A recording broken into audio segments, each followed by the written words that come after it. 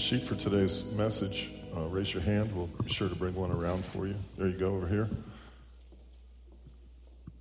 Thank you. Keep your hands up. We'll get you one. Just curious. Over here, Kim. Just curious. After that little prayer time, is there any area of your life, anyone here who's still closed off to the Lord? He has no access to you this morning? Or are we all on the same page? Because we can come back to that. Anybody? Okay. We're going to talk about something that, we kind of talk about all the time, but we never talk about it all together. We never package it together, not usually. But we started talking about it last week. Last week we talked about Acts chapter 27, where a ship was at sea in a storm, and they would lower soundings into the ground, into the water, to see how deep the water was. So they'd have a long rope, and it's weighted on the bottom, like a big sinker for you fishermen, and they would drop it down until the rope got slack, and that way they would know how deep the water was. They needed to know how deep the water was because they needed to know if they were going to run aground. Sometimes they didn't want to run aground, and sometimes they were so desperate they had to run aground. It was their only way out. The point being, my friend, we need to know our depth. We need to know also our lack of depth as it pertains to our relationship with Christ. A lack of depth in this world is a concerning thing for me, a pastor. A lack of depth in your grandchildren, your children, your neighbors, that is a problem. We're tossed, those type people who lack depth are tossed to and fro by every wave of the sea. Not knowing that even the wind and the waves obey him. So we're tossed about for lack of depth. Depth is an important thing to me. Depth is more important than numbers. Numbers of people, attendance. Depth is necessary. And we need to put those soundings down from time to time to understand how deep is my faith actually. Not what I outwardly project it to be, but inwardly, that reality. How deep is my faith right now? Is it deep enough for my family, deep enough for my wife, deep enough for my girlfriend, boyfriend, fiance? Is it deep enough to raise my children? Is it deep enough? Is there a level of depth in our devotedness, our allegiance? Are we not unlike these first century disciples who literally put their lives on the line by publicly professing their faith? I don't know if we're going to live long enough, but I can tell you that day will come. That day will come. Are we in deep enough waters? Well, over the last 3 decades, some personal experience, a lot of ministry, and watching other ministries, I've seen what many people know to be the 12 steps of recovery from addiction, or 8, or however many, it doesn't matter. All of them are based on the Bible. They all originated out of someone who pulled them right out of the Bible. And I often find myself wishing that they weren't so typecast. You know how you take an actor or actress and you typecast them? Like, it's going to be hard for Jim Caviezel to play a serial murderer. Right? We get typecast, okay? Well, sometimes we typecast things and we relegate them, okay, that's for them. But it's really for us. So what I've done is I've taken these 12 steps of recovery, which I've taught and helped people and discipled them through for years, and I've eliminated them down, shrunk them down to 11, and I want to share them with you because these 11 steps are unavoidable if we want to have depth and maturity. They also give us an idea where we may need to visit or revisit. These things aren't, okay, make your way through them and you're done. This is a continual go back into a process of sanctification. I'm trying to go back in my faith right now, as you've heard me say. Maturity for me is not going forward. Maturity is going back to the basics and the fundamentals of the faith and practicing them in a deeper, more loving, devoted way. So, with that having been said, we look at this verse, 1 Thessalonians 5:23. May God himself, the God of peace, sanctify you through and through. May your whole spirit, soul, and body be kept blameless until the coming of our Lord Jesus Christ. If you're a born-again believer, whether you are or not, I do not know, but you're supposed to be in an ongoing process of sanctification. Your life has taken on a purpose and a meaning that it didn't have prior to Christ, and that process is one of maturing and growing, learning, discovering, having fun, adventuring life with Christ, but growing in maturity and becoming more holy or even whole. Okay? That's really what's supposed to be going on. Now, whether it is or not, I do not know. All right, step one. How does this process start? Well, step one, it starts with the idea that there is sin in this world, and the world is trying to get rid of sin as quick as possible. Make it relative, make it personal, make it opinionated. That sin necessitates an absolute who came up with the standards. Therefore, if sin exists, then there's a standard to violate, and if there's a standard to violate, then there's a standard bearer. So if you don't want to have a God, you can't have sin. Sorry. The godless don't have sin because the godless have no law, and they have no forgiveness because there's no law to break. There's no redemption. So we have to recognize there's sin in the world. Genesis 1:26 says, let us, capital U-S, make man in our own image. The second mention of the Trinity actually in the Bible, let us, Father, Son, and Holy Spirit, make man in our image. So we're born with this spiritual aspect to us in the image of God, and we're made so that we can commune with God unlike anything else made. We're made in the image of God. And then the problem comes when the fall came, when we sin. Romans 3:23 says, all have sinned and fallen short of the glory of God. One thing I don't know everyone here, and I don't know the visitors that filled up these pews, but what I do know is, and you know, I'm a sinner, and so are you. Hate to disappoint you, we're all sinners. Sin, its effects. I want you to think about this. How does a worm get inside an apple? Perhaps you think the worm burrows in from the outside. No. Scientists have discovered that the worm comes from inside. But how does he get in there? Simple. An insect lays an egg in the apple blossom. Sometime later, the worm hatches in the heart of the apple, then eats its way out. Sin, like the worm, begins in the heart and works out through a person's thoughts, words, and actions. It's horrible when you have a worm in your apple. What's worse than a worm in your apple? Half a worm. Half a worm. Patty got that right away. A half a worm is worse than a whole worm. You guys explain it to one another on the way home. Step two. We got to live. We understand we're sinners. I mean, come on. If you need to be convinced there's sin in the world, you haven't watched the news in like ever. Step two. We need outside help. Overcoming sin and the consequences of sin need a loving Lord. You see, sin, which is the transgression of God's law, has consequences. You could be forgiven of your sin, but it doesn't mean it doesn't have consequences, right? It has consequences.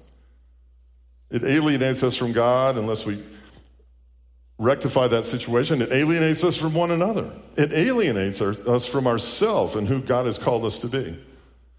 Sin has negative effects and consequences. So you don't escape sin, and you don't escape the consequences of sin. You don't, sorry. I'm not the one who decided that, so there it is. But we need outside help to overcome the consequences of our sin. Is all sin the same? Oh, I hear this all the time. All sin is the same. Yeah, okay, in one respect, but I'd much rather you think about murdering me than actually shoot me. They're both murder, right? Some sins have immediate consequences. Some are delayed. Step 2 is really saying that not only is there sin, and it's in our nature from the inside out, like a worm, but we can't be the Lord of our own life. I know we want to. And we're conditioned, even in our culture, to think that. This is my life, I have these rights, I'm going to live my American dream, I'm going to do this, me, my, me, it's all me, my, me, my, me, my. Okay, on one hand, I get that. But in reality, it's really not your life. And there's some rights you're going to have to give up. And it's totally counter to what we're taught from a very early age in our country. 1 Corinthians 12:3, no one can say Jesus is Lord except by the Holy Spirit. There is this thing that happens along the way that comes by God in us, a revelation of who he is, that sees that we are not Lord, he is. And when that takes place, we're moving in the right direction. Back to consequences, Romans 6:23, the wages of sin is death. That's why we're all going to die. Enoch didn't die, which I think is kind of cool. Enoch was walking with God along the way. It was getting dark. And God said, hey, we're a lot closer to my house than yours. Let's just go to my house. Off he goes. But most of us are going to die. Sin nature, we need outside help. Therefore, we must be born again. We must come alive in a spiritual sense.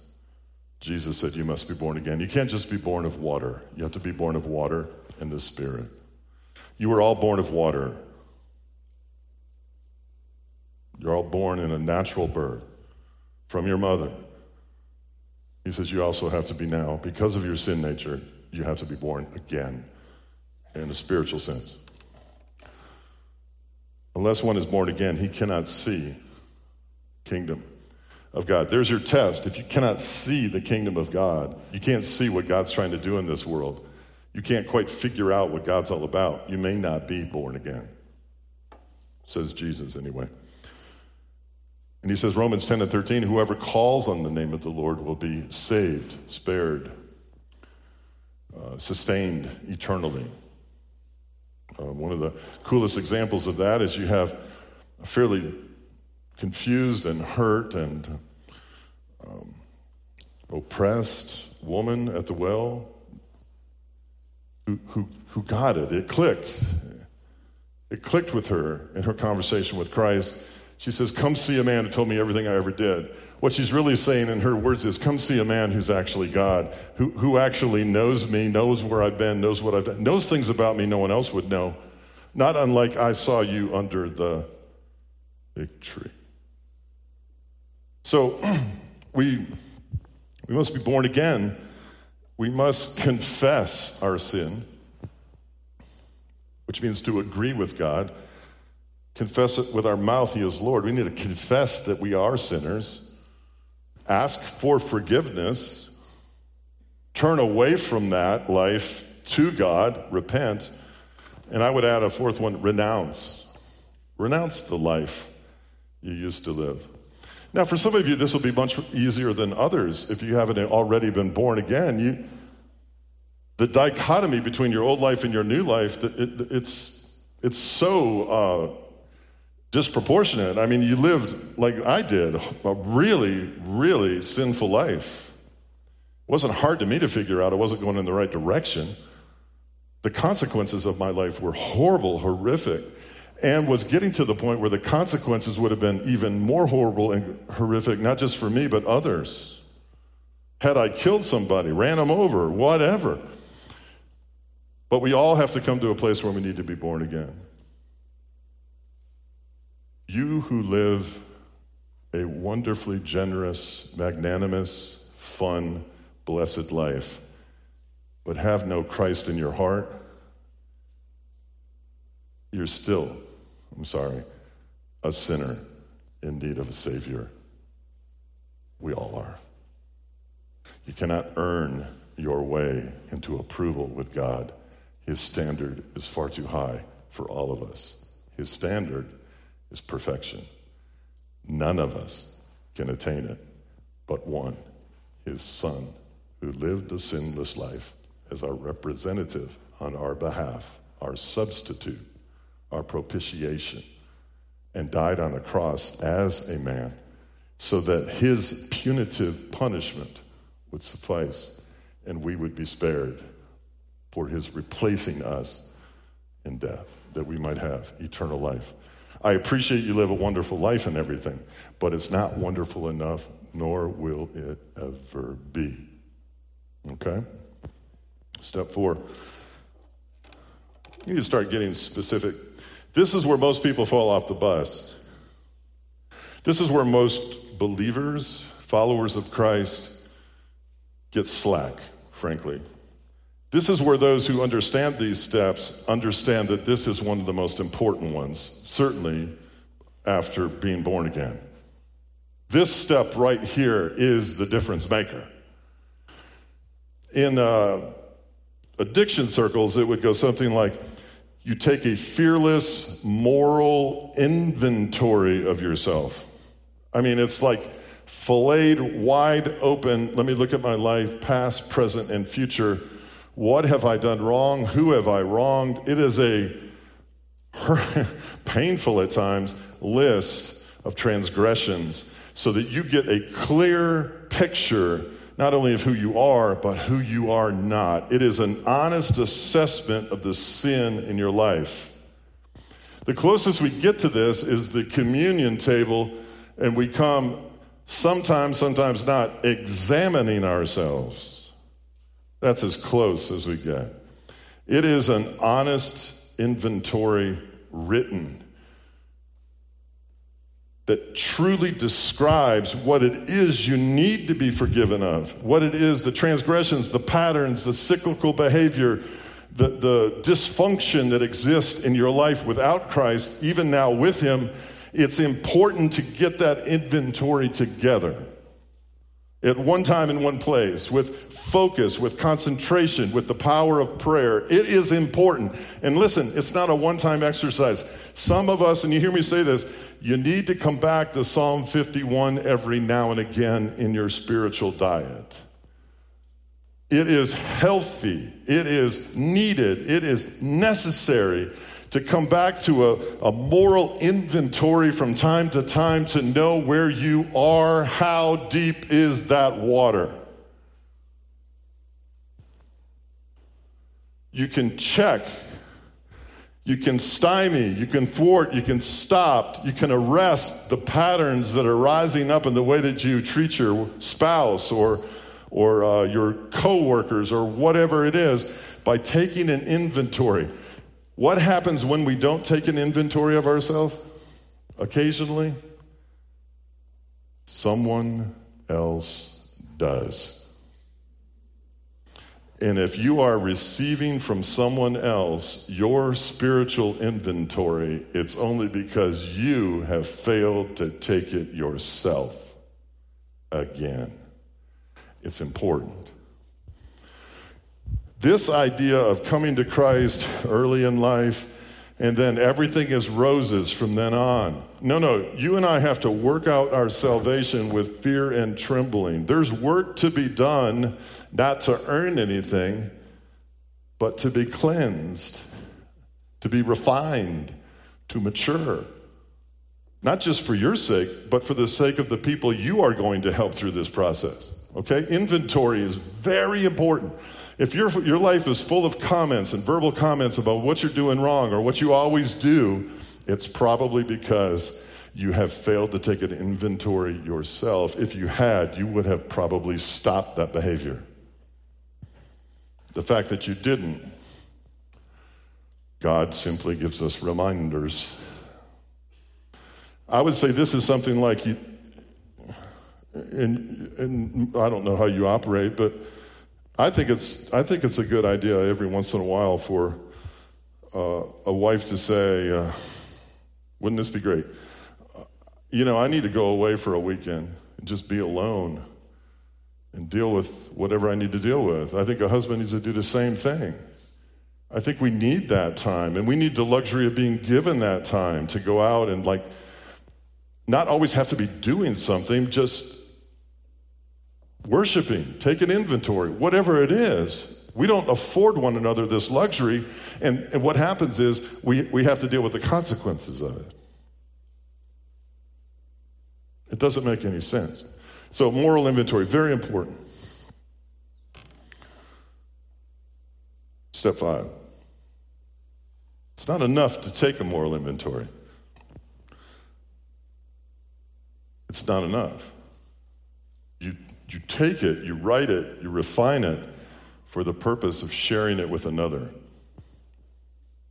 Someone who is mentoring you, discipling you, someone who's been where you have been, someone who's more mature than you, someone that can keep you from overreacting or underreacting, someone who can love you through the painful process of these things coming out that you need to deal with and the Lord needs to help you deal with under his lordship. This is becoming more and more difficult in our world because it's becoming more and more difficult for people to trust others with confidentiality. We need people in the church who can be listeners, not judgers, but listeners of others and their difficulties and be safe doing it. Very important. Men to men, women to women, obviously. Not, ladies, I love you. But not every problem in your life needs to be shared in a Bible study of 30 people. And I mean that because I'm going to tell you why. Because it comes back to me. And if it's coming back to me, it's coming back to someone else. Some of those things are meant for a one-on-one relationship, and the whole town is aware of your situation. That's not good. That's not fostering a safe environment. By sharing things publicly that you think is not public, let me tell you something, it's public. Even sharing things about your husband does not stay in the room. I'm telling you, it doesn't stay in the room. We need people in our life that are safe. Men do too. Men need this really bad. I love the transparency, but I'm cautioning you, use discernment. You don't mean to hurt anybody. You don't mean to be hurt. We have to use discretion. I say that in love. But we do need to share with another. I'll give you an idea. This gets left out all the time. It's very important. If anyone is suffering, let him pray. If anyone is cheerful, let him sing psalms. If anyone is among you sick, let him call for the elders of the church and let them pray over him, anointing him with oil in the name of the Lord. And the prayer of faith will save the sick, and the Lord will raise him up. And if he has committed sins, he shall be forgiven. Confess your trespasses to one another and pray for one another that you may be healed. When people come to the elders, myself and the other elders, we lay hands on the sick. We almost invariably, don't we guys? We read this passage and we ask this question almost every time. Is there anything you need to confess? Is there anything you need to get off your chest? Because listen, the presence of unconfessed sin stinks. It's musty. It's rotten. And it may even be the reason you're physically ill. Amen? Why can't I get an amen? That was actually good preaching. You walk around and keep stuff it isn't meant to be given and shared in a safe environment, it can make you sick. Thank you. Scientists even tell us this. We can't harbor things in our heart. We need those relationships with others. And it may just be, here's what I did. I formed an intercessory prayer team for myself and my family one time. And out of a church of 7,000 people, I picked the top intercessors. And as a youth minister, I got them, and they prayed for my wife and I and our children through thick and thin, some of the middle of the night for years. It was the best intercessory prayer team in the history of the kingdom of God. And how did I pick them? I didn't know much, but I knew how to pick them. I watched them worship. I didn't watch them pray. Prayer's not a gift. People say intercession is a gift. It's not a gift. Nowhere in the Bible does it say that intercession is a gift. Intercession is a responsibility that falls upon all of us. Period. But I watched them worship. If I could see them lose a self-awareness and just abandon themselves to God and worship, that they were on my prayer team. At least I asked them, and no one told me no. And we skirted death. We skirted disease. We skirted a lot of things. And our youth ministry wasn't tepid either. We were highly aggressive in reaching tens of thousands of lost people for the glory of God. We need that person in our life to share our trespasses with. This is where most don't get involved. They attend church and that's it. And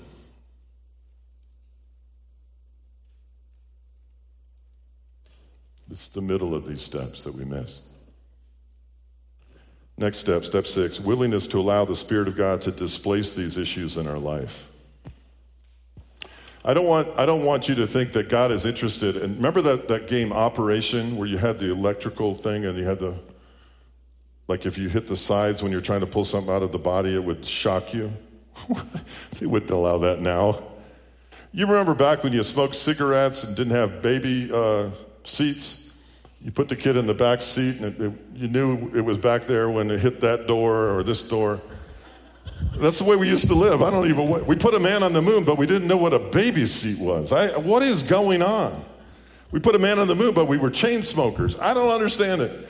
Anyway, what was I talking about? Oh, Operation. Well, we try to use that little thing where you go down there and pull something out, and if you don't hit the sides, you don't get shocked. Well, that's not how God works. God's not some surgeon trying to pull bitterness out of our heart. He's not looking for, he doesn't try to extricate things out of our life. He displaces them. He fills us with His Spirit, and these other things just come out. He doesn't give us room for these things to grow and foster and grow mold and stink up our life. Once you've confessed, you've taken an inventory and you confessed your sins and you have a safe person in which to dump this on and you cast these cares on the Lord and clean house, like spring cleaning. What's the first thing you do? Get filled with the Spirit. There's room. Let's move. That there is willingness to allow the Spirit of God to displace these issues in our life. This thing here, and I know some of you aren't Pentecostal or whatever. What does that have to do with anything? Most Pentecostals think they're Pentecostals and are not. If they really were Pentecostals, they'd be full of joy and more evangelistic, and most of them are neither. I'm talking about the Bible being filled with the Spirit on a daily basis. Therefore, don't be unwise and understand what is the will of the Lord is, and do not be drunk with wine, which is dissipation or debauchery. What he's saying is don't be under the influence of the world, be under the influence of the Spirit of God, but be filled with the Spirit. The grammar there is continually refilled and refilled and refilled. Not some event that happened at a tent meeting in the early 60s that you're hanging on to for the rest of your life, telling all your peers how spiritual you are. I'm talking about the daily infilling of the Spirit. That's a person moving in the right direction. Step 7, humbly ask to displace our shortcomings. There it is. We are always fixing our eyes on Christ, the author and perfecter of our faith, but not to the neglect of realizing that we've got some sin in this area or that area. We're not condemning ourselves. We're just in the process of cleaning house all the time. That's step 7. Step 8, willing to make amends and restitution wherever possible and appropriate.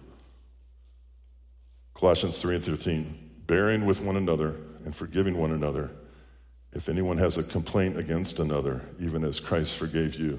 Always working out your differences. That's a sign of depth and maturity. The 5 best ways to ask for forgiveness. Acknowledge how much of a failure you are in this particular area and in the relationship, how you failed. Explain what went wrong and take responsibility. That's almost unheard of nowadays. I almost think we ought to go out and take responsibility for things we never did just so somebody can see someone take responsibility for something. Nobody's responsible for anything. Well then, if anything and everything that's going on, somebody's got to be responsible. How can no one be responsible? When is the last time anybody got on national TV and said, I was responsible, I messed up?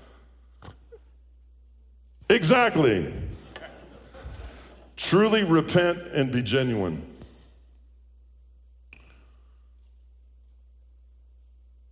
Tell them you'll fix things and follow through. I kind of like that, I kind of don't. Here's what I like. Ask the person you offended or wronged. Take responsibility for it. And repentance should be, I'm going to do my best to go the other direction. Will you help me? Now, someone you were estranged with, you've now invited into helping you. Now you have an ally, not an adversary. Will you help me? What does that mean? Will you point out when I'm headed in that direction, knowing what you know about me? And then the last one, allow them to be angry. Anger is not a sin. Let me say it again. Anger is not a sin. If there's a couple here that's been married for 50 years and you've never fought or had a disagreement or had any friction, I want to meet with you right after the service because something is really wrong. You are not real, you're not yourself, and that is toxic. If you have no friction in a relationship for 50 years, I just halfway want to beat the tar out of you, just to see if you'll get angry. Anger is not a sin, but in your anger, do not sin. If anger was a sin, we'd have a sinful Savior. Got pretty upset one day. Anger means sometimes we care. And if you've wronged somebody and it was a deep enough offense that it warrants you asking for forgiveness and asking and repenting and going through this whole process, if it was deep enough for that, then it was deep enough for them to be hurt and maybe angry. Give them room to be angry. It says they care about the relationship. Do you hear me? If you never get angry as a couple, it's a red flag. It means you don't care anymore. I had a disagreement with my wife not every day. Well, maybe every day. I said, oh, great, we care. You give a rip. Once that stops, it's over, pal.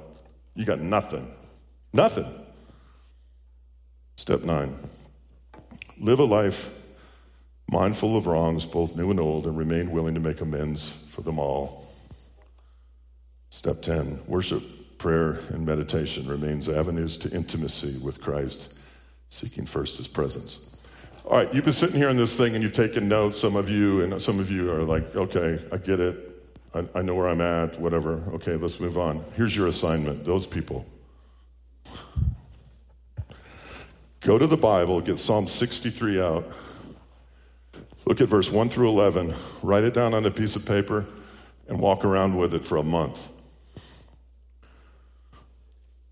Psalm of David, when he was in the wilderness of Judah. O God, you are my God. Earnestly I seek you, and my soul thirsts for you. My flesh faints for you in a dry and weary land where there is no water. So I have looked upon you in the sanctuary, beholding your power and glory, because your steadfast love is better than life. You take that verse, you carry it with you everywhere you go, whatever it is you need to do. You pray it, you worship with it. You read it 4, 5, 6 times a day. Not until it's a rote religious exercise, but until it starts to get inside your heart. You don't stop. You don't stop until your intimacy with the Lord is noticeably different than it was when you started. There's your assignment.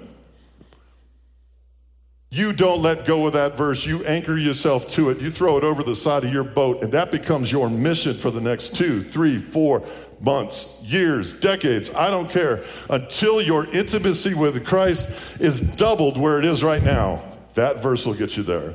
Meditate on it, chew on it, digest it, worship with it, pray with it, listen to songs with it, put headphones, dance with it. I don't care what you do, but that verse right there, you don't let go of. Step 10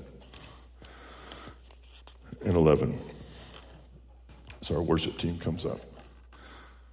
Having had the scales fall from our eyes, we seek to make disciples of others. There it is. When it disappoint you, the definition of disciple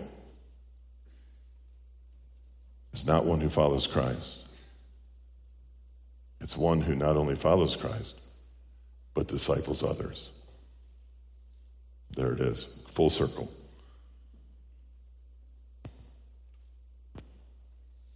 So I want to share something with you. I want to invite some people to make a decision this morning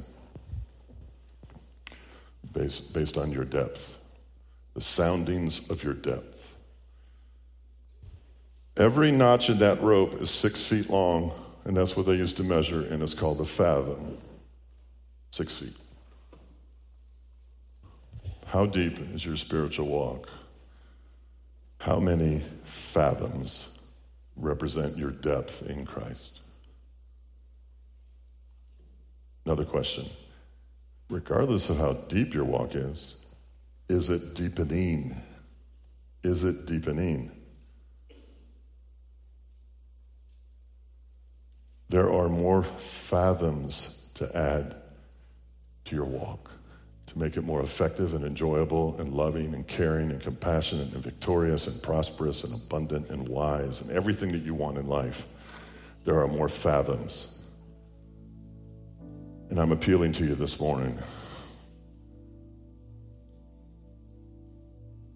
You've already accepted Christ. You don't lack an awareness of a faith in a Savior. You lack an awareness of an absence of depth in the relationship with the Savior. We dedicated a baby. Over the last 2 weeks, you may realize you need to rededicate yourself. A new prayer, a new plea, a new promise that brings depth to your walk. And depth is synonymous with joy, purpose, mission, a lot of things. It's not become a student. It's not become an academic. You heard that today. Depth. It's a very important verse. Please listen. The Church of Jesus Christ needs to hear this verse much more often and live it. Matthew 10 and 32. Therefore, whoever confesses me before men, him I will also confess before my Father who is in heaven. Our transgressions, our difficulties, our sins, our trespasses, they're meant to be shared in confidence with a trustworthy person. Our faith, our allegiance, our devotion is intended to be public. Your faith was never intended to be private. It's always been intended to be public. Public. Public. You don't confess Christ before people. He's trying to make a point here. I'm not sure I'm going to confess you before my Father. You get it? You get the point? So I'm going to ask this question. You've been confirmed. You've been through catechism. You've been in the church, sometimes more than others. But it isn't getting it. Here's the surface, and here's you.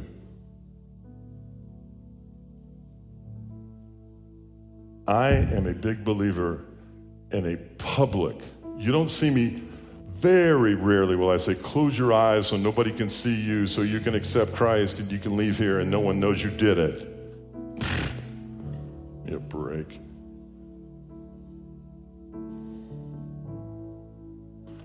If you're here today and you need to rededicate your life, I mean really.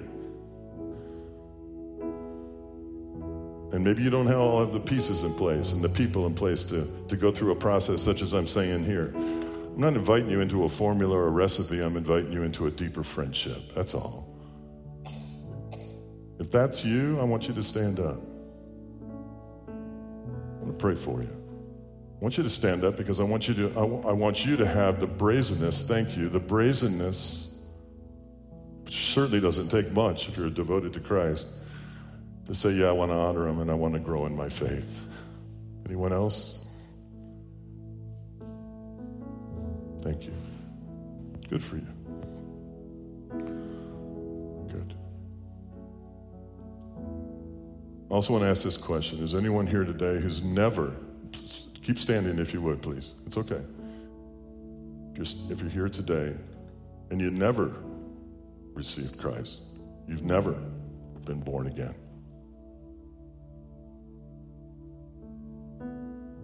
I invite you to stand up and make today the day of your salvation. I'm going to lead you in a prayer and ask you to think about some things. Is there anyone here that needs Christ this morning? I want you to stand up so we can pray for you.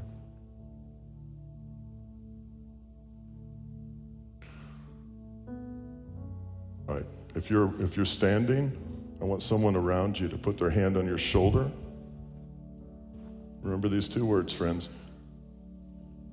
Identify, impart. I want you to put your shoulder on them.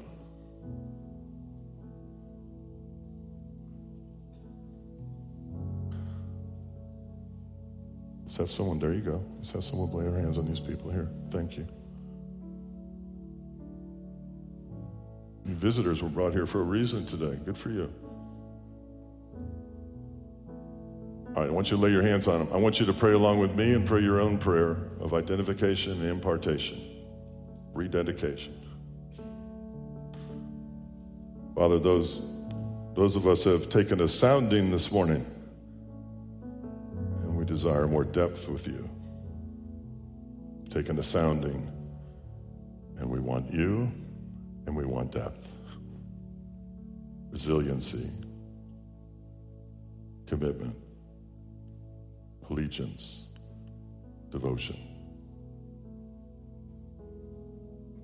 strengthen, embolden, solidify, call them to deeper levels of worship and prayer, friendship and joy.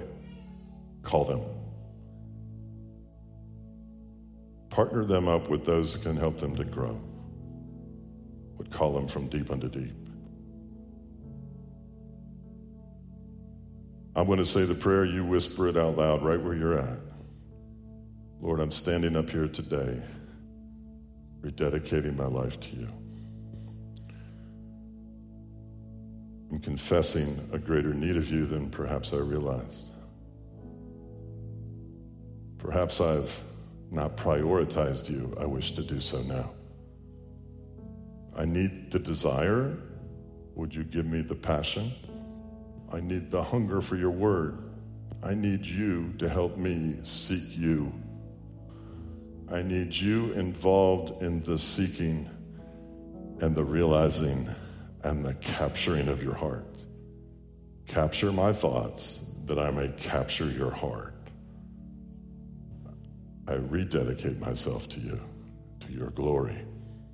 Show me things which I do not know, and use me for your glory.